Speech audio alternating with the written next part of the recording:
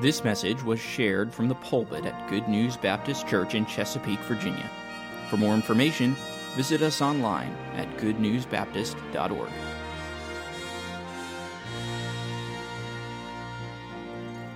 All right, if you are there at home, if you'll take your Bible, turn to Matthew chapter 1. Matthew chapter 1 is the text we're going to look at this morning.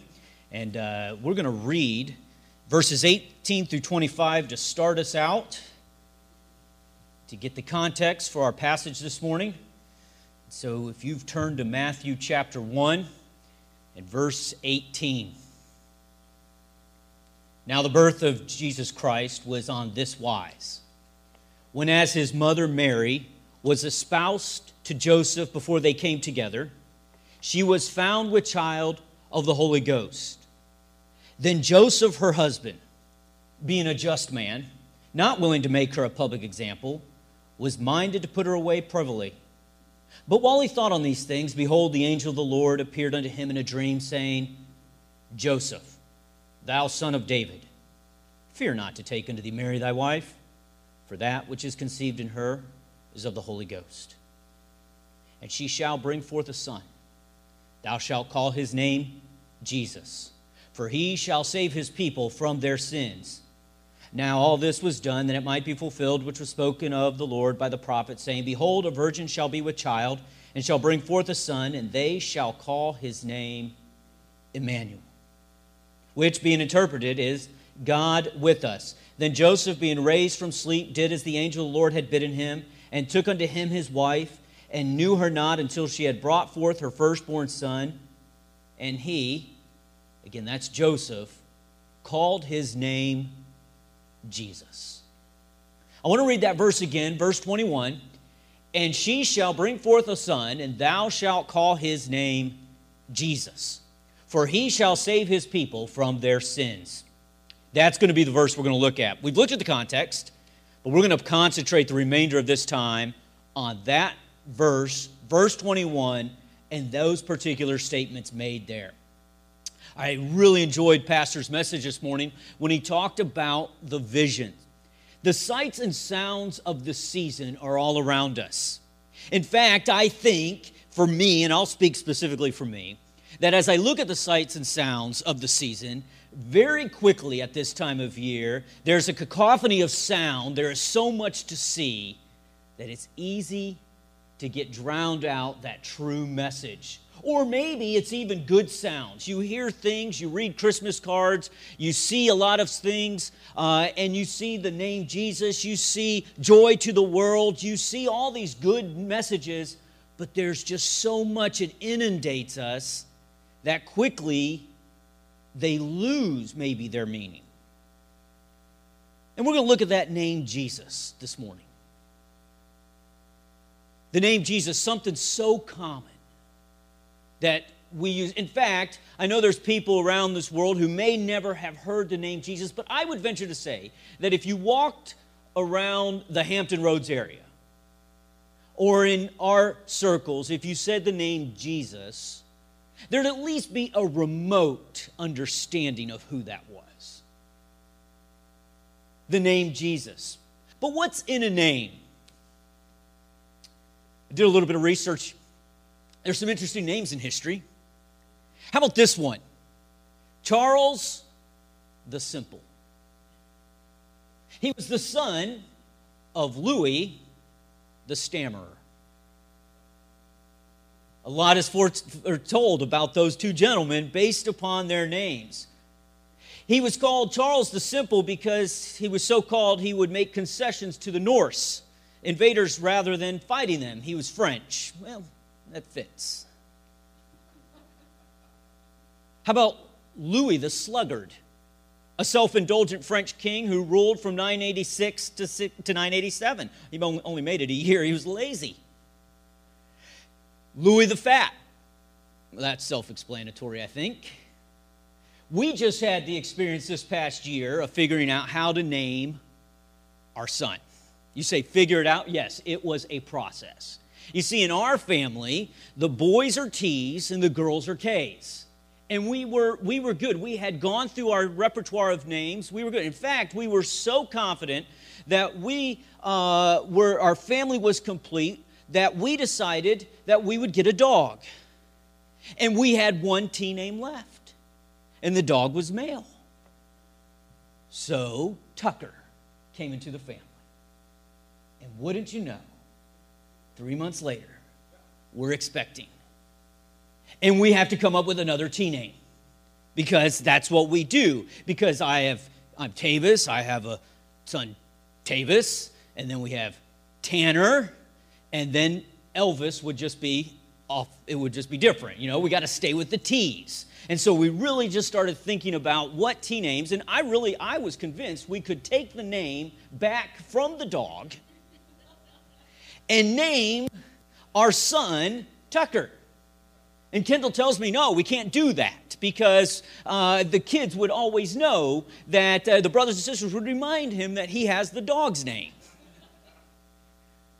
Well, we had to go back to T names. And the Bible wasn't much help for us in the Old Testament, unless you want to name your son Tubal-Cain, or perhaps Tobiah. We did go to the New Testament, and there were two options, really. I guess there were three. Kendall wasn't big on Thaddeus. Another T name, we could just not do the Bible. We could just, the popular thing today is just name them anything. We could have had, Table or Triceratops or maybe the. We could name him the. But we looked at this and we thought, we got two options here. You can have Timothy or Titus. Now, I knew both guys from college, Timothy and a Titus, and I didn't like either one of them. Now, that's a challenge.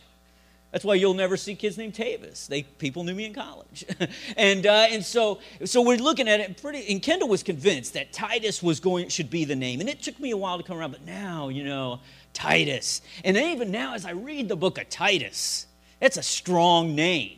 I mean, it's not just one of the books of the Bible named for one of the pastors that Paul mentored, but also Titus was a general in the Roman army. He became an emperor of Rome. Of course, he's the one who destroyed the temple in Jerusalem. But Titus was the name Titus, it's a strong name. So, because names, they mean something. I've read the story a while ago about Alexander the Great. And Alexander the Great had a custom that when he would come back from battle, he would take all of those that he had, they would conquer, and they would line them all up, and then he would line up his army, and they would then give the choice to those conquered people to either join the Greek army or be executed.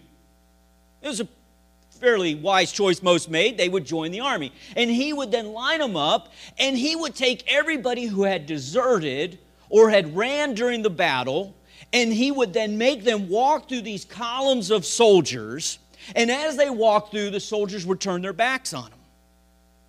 On one particular occasion, there was a time after a battle in the Greek Peloponnesus where he had conquered these people, and he was marching these through, taking those who had deserted. He was marching them through, and you could they say, hear the whispers amongst the soldiers as they began to turn their back, but they were turning their back on a boy of 12 or 13 years old. And this boy was marching along, and he had deserted, and people thought, well, there's no wonder, this is just a kid. And they wondered, what was Alexander the Great? What was he going to do? What was he going to say? How was he going to handle this situation? And as the boy gets to stand before Alexander, as he sits there on his throne, Alexander looks at him, and he says to the boy, he asks him one question, he says, "What is your name?" The boy sees his opportunity. He sees his chance. And he pulls himself up. He looks Alexander in the eye and he says, "My name is Alexander." Alexander the Great looks down at him and he says, "Son, then I suggest that you either change your name or change your actions. Because your name does reflect who you are. It reflects a lot about you. Now, we've gotten away from where our names mean a lot of things other than they just have meaning. In fact, I was talking with my kids this morning, and we were going through their names. Like, well, what does my name mean? Well, your name means special. And what does my name mean? And Tavis, my son, well, that name means awesome. So, we went through the meanings of our names. And we don't really have names, but names used to actually just really grip who that person was. In fact, we'll see it through the Bible. There's names you probably come across all the time. There's the blind man who Jesus healed. His name was Bartimaeus. And we say, oh, his name was Bartimaeus. All we really know was that he was the son of Timothy, the son of Timaeus. In fact, the Bible is very vague. We don't even know if that was his real name. I mean, do you go around? My boys don't go around the son of Tavis. No, they have their own name. But we see that at Bartimaeus. The name Nicodemus. It means Nico, ruler, Demas, people. It was probably a name he adopted. A ruler of the people. And we see that that's what he did in the Sanhedrin. Names, they're all throughout the Bible. But this morning, I want to look at this verse in Matthew chapter 1, verse 21. And we are going to look at these phrases and look at that one that says, and thou shalt call his name Jesus. Before we go any farther, let's pray. Dear Heavenly Father, I pray the words of my mouth, the meditation of my heart would be acceptable in your sight. Father, I pray that I would be able to communicate truth in a way that's understandable. Father, I pray that I would communicate truth. Father, I pray that your will would be done in what we say here, that we would focus on you in this beautiful name, Jesus. I pray these things in the name of Jesus. Amen. It is in this verse we see instruction given to Joseph. The name that he was supposed to name the child, Jesus. Now, Mary, she had already been told in Luke chapter 1, verse 31, Gabriel, he came to her and he says, behold, thou shalt conceive in thy womb and bring forth a son, and shalt call his name Jesus. She had already been given this. Now, she may not have, most likely she did not tell Joseph this.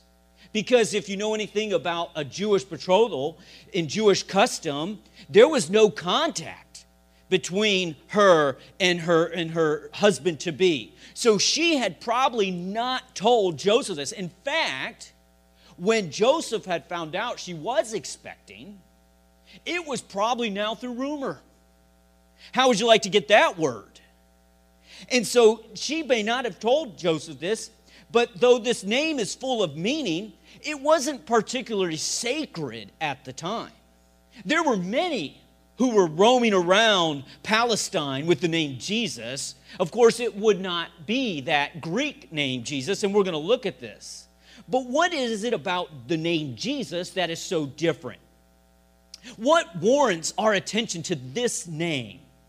Well, it may be obvious from the point in Matthew that everything that Matthew is going to write about is going to revolve around this person, this name, Jesus. More specifically, it revolves around what Jesus did on the cross, which is the focal point of history or of Scripture, the centerpiece of history. But Matthew is telling us specifically in the first chapter of his gospel that this name Jesus is going to be very important. But this name, as we know it, contains so much hope, so much promise, so much power that Paul, he said it like this, wherefore God also hath highly exalted him and given him a name which is above every name, that at the name of Jesus every knee should bow, of things in heaven and things in earth and things under the earth. Jesus, this is the Greek form. So we're specifically talking about the Messiah here. It occurs 923 times in the Bible. And I'm going to explain here in a minute why that's important, that this Jesus is the name given to the incarnate Son of God. It is a name expressing so briefly in just those 5 letters his whole saving office and work.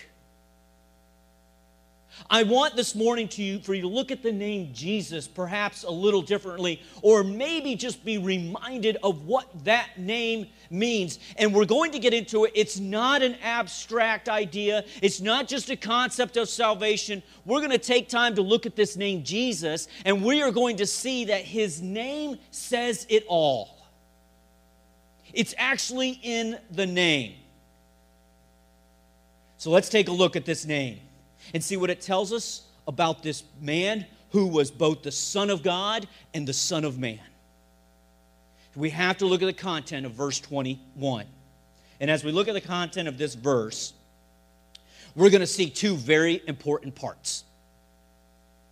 The first is the actual name, and we'll see as we dissect it, because that's what we're going to do. We're going to look at the name of Jesus this morning, and we're going to break it down. You say, can you do that? It's just a name, right? No. We're going to pull it apart. And we're going to look at what makes up that name. And we're going to see that it is made of 2 parts. So in the content of this verse, we see the actual name, the proper name that's provided. But then the second thing we're going to look at in this verse is the purpose given for that specific proper name. Matthew provides us, if you will, a concise mission statement of what Jesus came to do. And you'll see that it's going to be repeated twice. You're going to see it in the name, and then Matthew's going to give us a repetition of it. He is going to take us and repeat things. And so I'm hoping that we will look at this name, and we may go from something that we know to something unknown. When I was in college, that was one of the things that a teacher said, in one of my teaching classes, that they said a teacher should always do. Take you from the known to the unknown. And so I hope today maybe I'll share some things that you may not have realized or know. But we're going to look at it. And the first thing we're going to look at is the purpose of Jesus coming. The first thing we're going to look at this mission statement, and then we'll consider the actual name. We're going to look at the mission statement, why Jesus came, the purpose of his coming. And we see that in verse 21, for he shall save.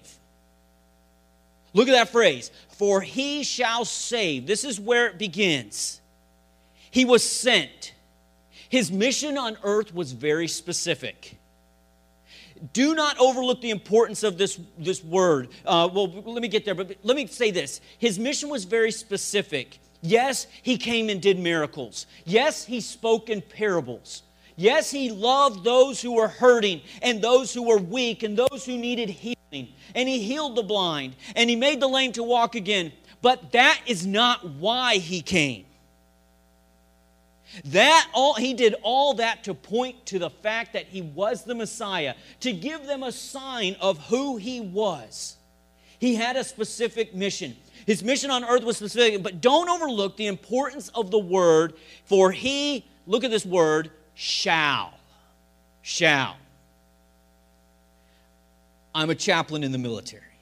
I would not say I am an authority on writing policy, but I have certainly spent my time reading it. And we live and we die in the military on policy. And one thing that I think in our government and in the military that we have retained very well is the usage, differentiating the usage between the 2 words, will and shall. You say, there's a difference? Well, we don't speak much anymore. I don't tell my children, you shall clean your room. I tell them, you will. But did you know when I use those 2 different ways, there is actually a difference, and they become so convoluted in our spoken English that we don't see it. But in policy writing, shall is still supposed to be, and even this is kind of getting away from it, but shall is supposed to be used as a means of obligation. So when you say, you shall do this to a commander in policy, you're telling them, you don't have a choice. You shall do this. The use of the word will is to signify personal volition. In other words, you will want to do this. And there's a lot of times in the military and the government, I don't care if you want to or not. You have an obligation to do this. And so the use of the words shall and will are important. And when you read the Bible and you see words like shall or shalt, thou shalt not murder, kill, it really doesn't matter if you want to kill the person or not. You're not supposed to do it. You have an obligation. So there's a difference. So don't overlook that word, he shall save. Now I want to be very careful. I don't want to go so far down the road that says, well, Jesus, he just came against his will and he didn't want to save us. He just felt obligated to save us. I don't want to go so far down that road, but I do want to point out that Jesus came with a specific mission and a specific purpose. He was sent by God to redeem man, and God, who cannot lie, kept his promise. He was bound to himself.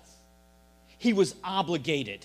And I don't mean that disrespectful or irreverently, that he was just had an obligation. I do mean, though, that when he said he would do it, there was no changing him. And so when Joseph hears here, where he hears the angel tell him, you shall, he says you're going to name him Jesus, and he shall, there is an obligation, save his people from their sins. This was not just a collateral assignment, a nice thing to do while you're on earth. It was why Jesus came. And what was the specific purpose? We'll continue. His purpose was to save, for he shall save. Though the purpose was to save, there is an exclusivity in this verse. He came to specifically save, and that next part of the verse is very important. He came to save his people. His people. We quote this verse at the Christmas season all the time, but this is a hard verse. Because he did not come for the Gentile. Let me explain this. The reason Jesus came was very precise, to redeem his own. And that use of the word his people is very telling. It's not like you see in John 3:16, for God so loved the world, the cosmos, everybody, and he does.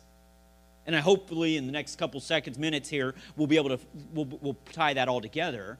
But he came specifically, this word here, to his people, is that word laos in Greek, which really means an ethnicity, a group of people. And if we were still confused of what he means by that, we see the adjective there, the pronoun of possession, his people, describing who they were. The reason Jesus came was very precise. We can't reverse engineer this verse and look back on it and say, well, this is just, he came for a spiritual. Because he did not come to save righteous people, because if they were righteous, they would be saved already. He came to save his people. We can't reverse engineer this. Jesus came to his people, and they rejected him. Can I just permit me to labor on this for a little bit? The Jewish people were priority. How do I know that? Because what Paul told the Romans in chapter 1 of verse 16 of Romans, I am not ashamed of the gospel of Christ, for it is the power of God unto salvation to everyone that believeth, to the Jew first, and also to the Greek. It wasn't just, hey, he's coming first, we'll get them, and then it was, he came specifically to his people. And Matthew, who writes his entire gospel under the idea, the concept of he is presenting Jesus as a king, is telling them, hey, he's here to save us. It was very exclusive. The Jews were priority, but the Jews were privileged. Again, Paul tells us in Romans, for I could wish that myself were accursed from Christ for my brethren, my kinsmen, according to the flesh, who are Israelites. Look what he says about them. They're privileged. To whom pertaineth the adoption and the glory and the covenants and the giving of the law and the service of God and the promises. Whose are the fathers, and of whom are, as concerning the flesh, Christ came. Look what he says. Whose are the fathers? What are the fathers? The adoption, the glory, the covenants, the giving of the law, the service of God, His promises. They are the fathers, and of whom, as concerning the flesh, Christ came. He came for them. Who is over all, God blessed forever. And then you know what Paul says? Amen. That's it. That's why He came. The Jews were priority. The Jews were privileged. The Jews were the purpose for His coming. Matthew 10, verses 2 through 7. Matthew, again, our writer that we're looking at in this verse says it like this. Now, the names of the 12 apostles are these. The first, Simon, who is called Peter, and Andrew his brother, James the son of Zebedee, and John his brother, Philip and Bartholomew, Thomas and Matthew the publican. That's Matthew here. James the son of Alphaeus and Lebbaeus, whose surname was Thaddeus. Simon the Canaanite, and Judas Iscariot, who also betrayed Him. Then this is what Jesus says, or what Matthew says about Jesus. These 12 Jesus sent forth and commanded them, saying, Go not into the way of the Gentiles, and into any city of the Samaritans enter ye not, but go rather to the lost sheep of the house of Israel. And as ye go, preach, saying, The kingdom of heaven is at hand. Matthew was telling us. Jesus told the 12 disciples, your mission, your priority to the privileged people is with the purpose of preaching the kingdom of heaven to them. Why? Because the Messiah had come. But where does that leave us? Paul tells us exactly. And I love this verse. By Romans 10, he turns it and he says, But now there is no difference between the Jew and the Greek. For the same Lord over all is rich unto all that call upon Him. For whosoever shall call upon the name of the Lord shall be saved. What happened? Jesus came to save His people from their sin. What happened? It's sad, really. Because Romans 11, Paul clears it up. He says, Paul, I say then, have they, the Jews, stumbled that they should fall? God forbid, but rather through their fall, salvation is come unto the Gentiles, for to provoke them to jealousy. He came for His people rejected Him.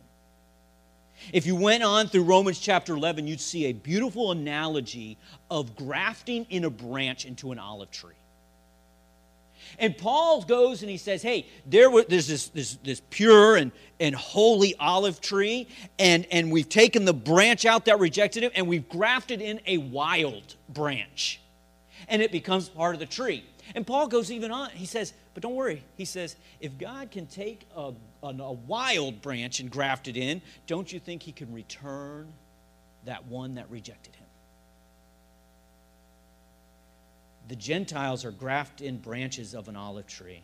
There is still an exclusivity to this verse.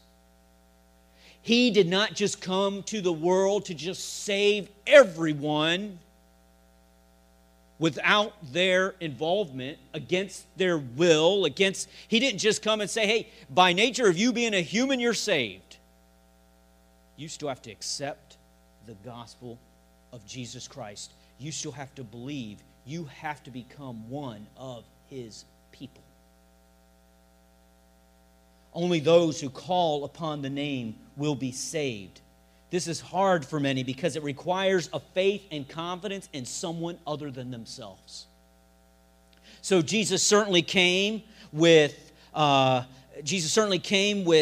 purpose, and that purpose was to save His people, of which we are now so graciously, I say as in the Gentiles, are so graciously a part. But what was there to be saved from? For He shall save His people from their sin. Jesus came to save his people not in their sins, but from their sins, Matthew Henry says. This implies that there is a difference in this Jesus and his mission to the world. For he hath made him, in 2 Corinthians 5, God hath made him to be sin for us who knew no sin, that we might be made the righteousness of God in him. Matthew chapter 18 says this, for the Son of Man is come to save that which was lost. John 3:17, for God sent not his Son into the world to condemn the world, but that the world through him might be saved.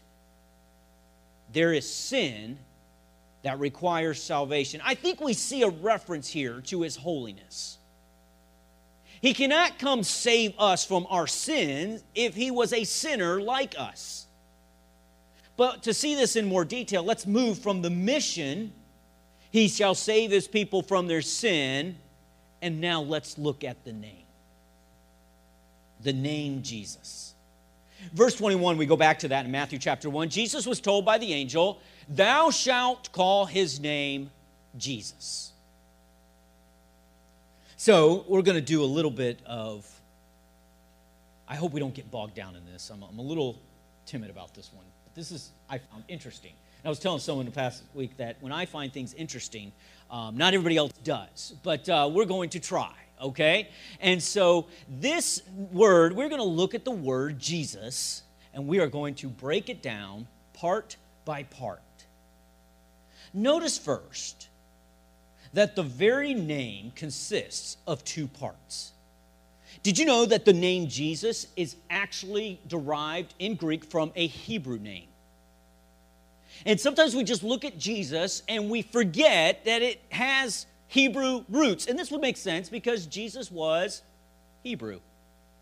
In fact, I would go so far as to say is I don't think Mary called Jesus, Jesus.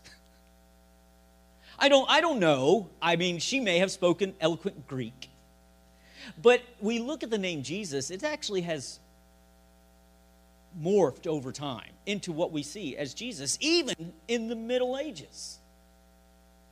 Now, I don't think it's wrong. In fact, there are many out there who are saying, oh, we should reject the Greek name. We should not use it. We should return to Hebrew roots. And I don't think that's important. I think we can use the name Jesus. I believe Jesus can hear me pray in English, and he can hear the anglicized name Jesus and know exactly who I'm talking. He's not inhibited by that.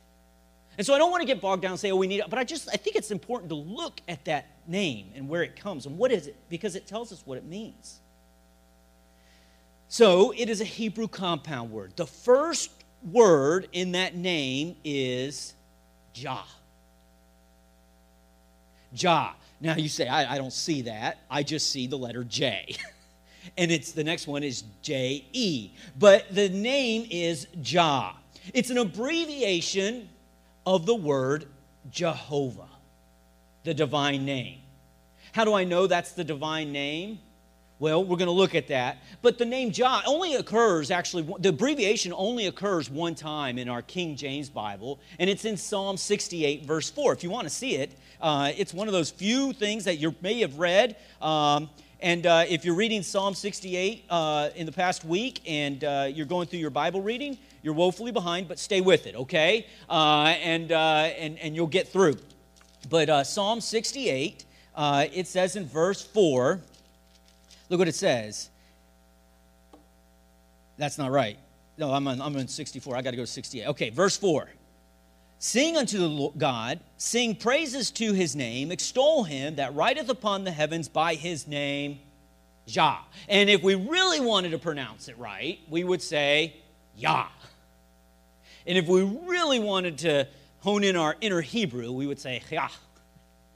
Right? So so we see this name. That is an abbreviation.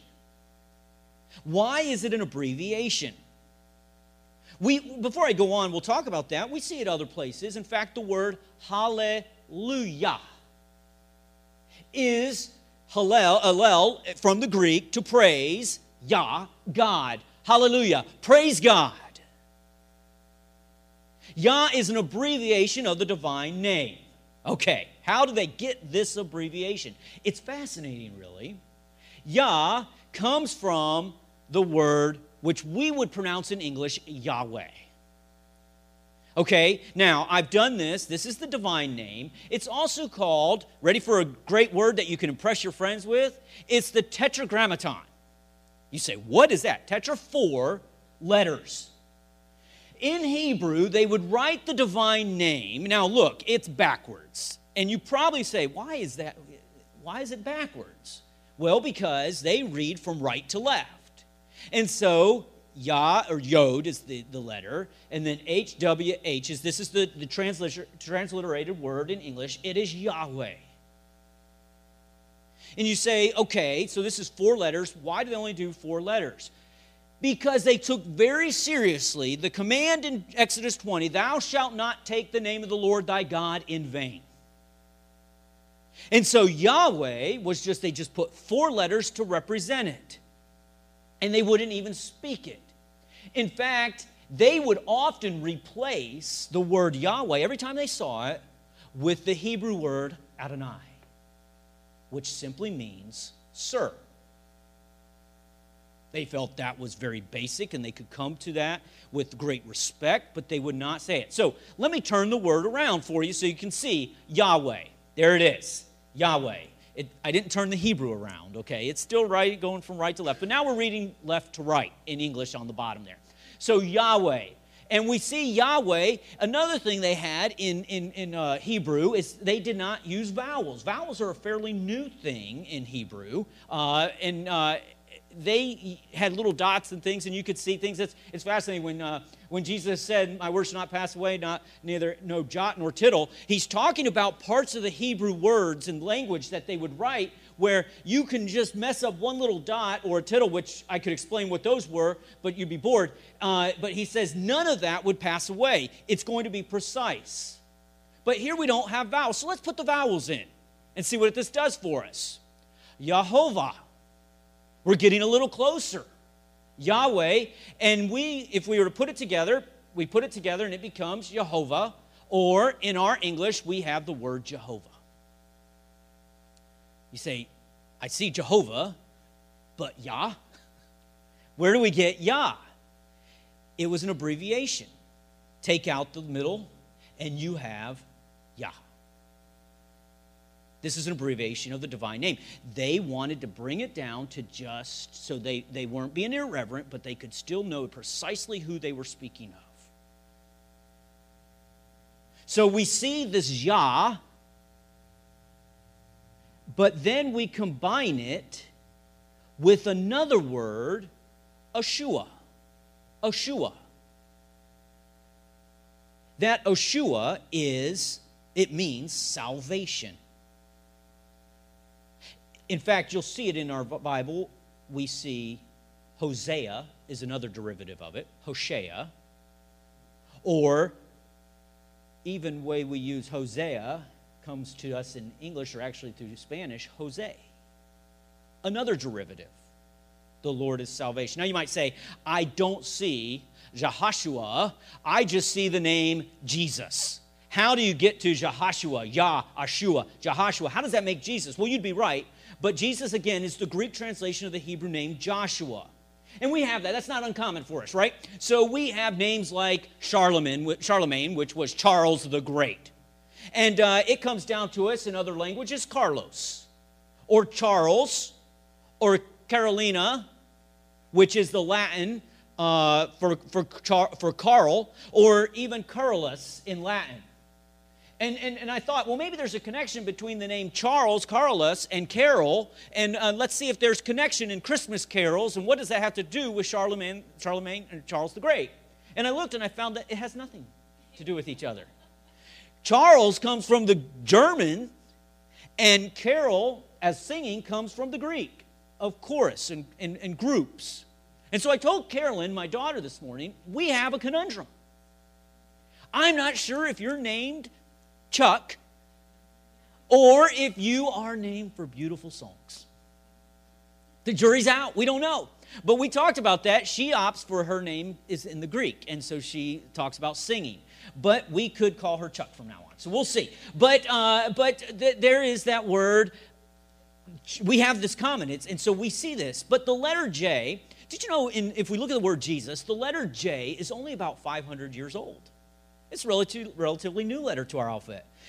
It's represented in ancient Greek by the letter I, or what we call, or in Greek, if you ever heard the word, Yoda. Yoda. And it has that yes sound as in its pronunciation.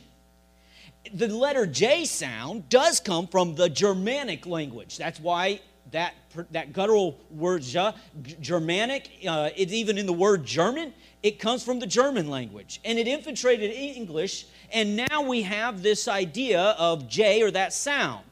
But you know what else in the name Jesus or in Yahashua? There was no SH sound in Greek. There was in Hebrew. It had a specific letter for that made that sound.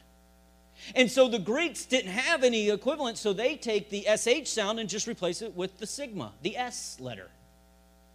And so now you've got this is what language does over time.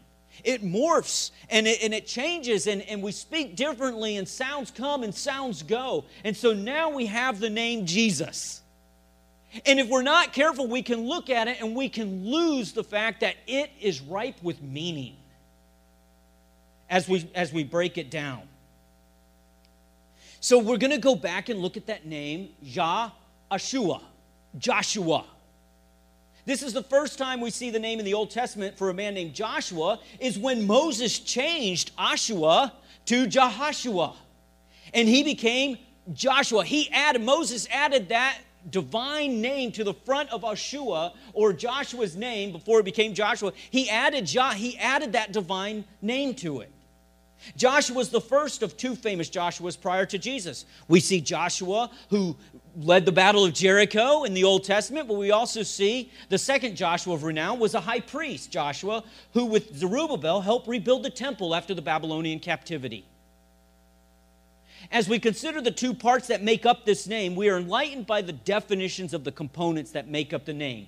Jesus. First, it's Yah, the divine name, which we will now, from this point on, not say Yah, we will say the Lord. Because that is the name, the Lord. And Ashua, salvation. The name, literally, Jesus means the Lord will save. We see this name, Lord, a name within a name. Consider that name, Jah. Like I said, I'll say the Lord from here on. It is a precise name. It speaks to his sovereignty, signifying his capability. Lord can be used in the scriptures to mean sir, but not here. We see that Yahweh, I mentioned, can be used as Adonai, and in the Greek, the word kurios, or the word Lord. And here you'll see Jesus often referred to as Lord, but he's not just a sir, a gentleman, someone of respect. This word Lord signifies sovereignty. The nation of Israel knew exactly the implications of putting the divine name into his name, Jesus or Yahashua. They knew what it meant. It meant power, sovereignty, creator, a sustainer. They meant that the Lord is the author of all things. If the Lord is the creator and the sustainer of all things, then we must consider this in light of his name. By his very name, we see that he is capable of all power. So when we combine that with the remainder of his name, salvation, we find that he is the Lord of salvation, because he is salvation. If Lord implies Jesus can save, he's capable, the word salvation implies Jesus will save. He wants to. Now let's look closer at the word salvation in the name. The word salvation is a word that we throw around in our Christian speak a lot. And we did allude to this importance moments ago when we spoke of the mission of Christ. He came to save his people from their sin. But often we throw that word around, salvation. When we say someone must be saved, or Jesus came to save the world, or through him we have salvation, what do we mean by that? First, I think there's two implications. First, I think it implies that we are ineffective in saving ourselves. We're ineffective in saving ourselves. Secondly, I think it implies that we are in some sort of peril that would require us to be saved. So we're in peril, and we can't do it ourselves. Isn't my boys, they're kind of enamored right now with superheroes. And they think of superheroes, and they want to dress up as superheroes, and they'll say, Dad, dress up like a superhero with us. And I'll be like, I am dressed. They're like, no, you're not. Son, I am a superhero. This is my costume. This is what I wear. Anything I wear is a superhero outfit. And they don't buy it.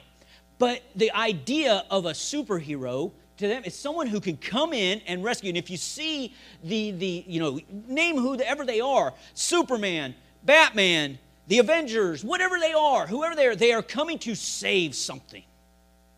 Because as through the idea of the comic books and the movies, is that there's a people who can't do it themselves. They need these superheroes. And again, as Pastor mentioned Wednesday night, not trying to be irreverent, but the idea of Jesus coming is the idea, the same equivalent of a superhero. It is that we could not do it ourselves. We can't. And we are in peril. And we're going to, if left to ourselves, we will suffer.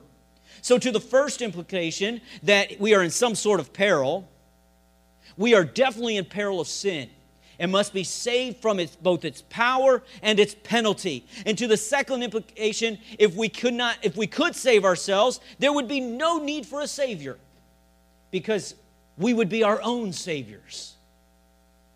So let's consider what the Bible says about salvation, and perhaps that will help us to recognize our need for it.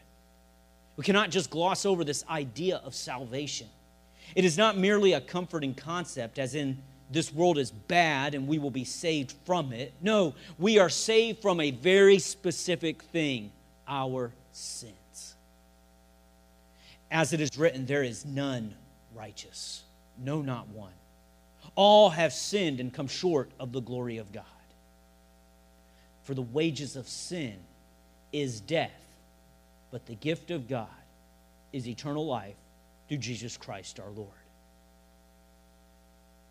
Jesus, he didn't say, you'll call his name Jesus. He's the Lord of your salvation. He's going to come and he's going to save you from yourself.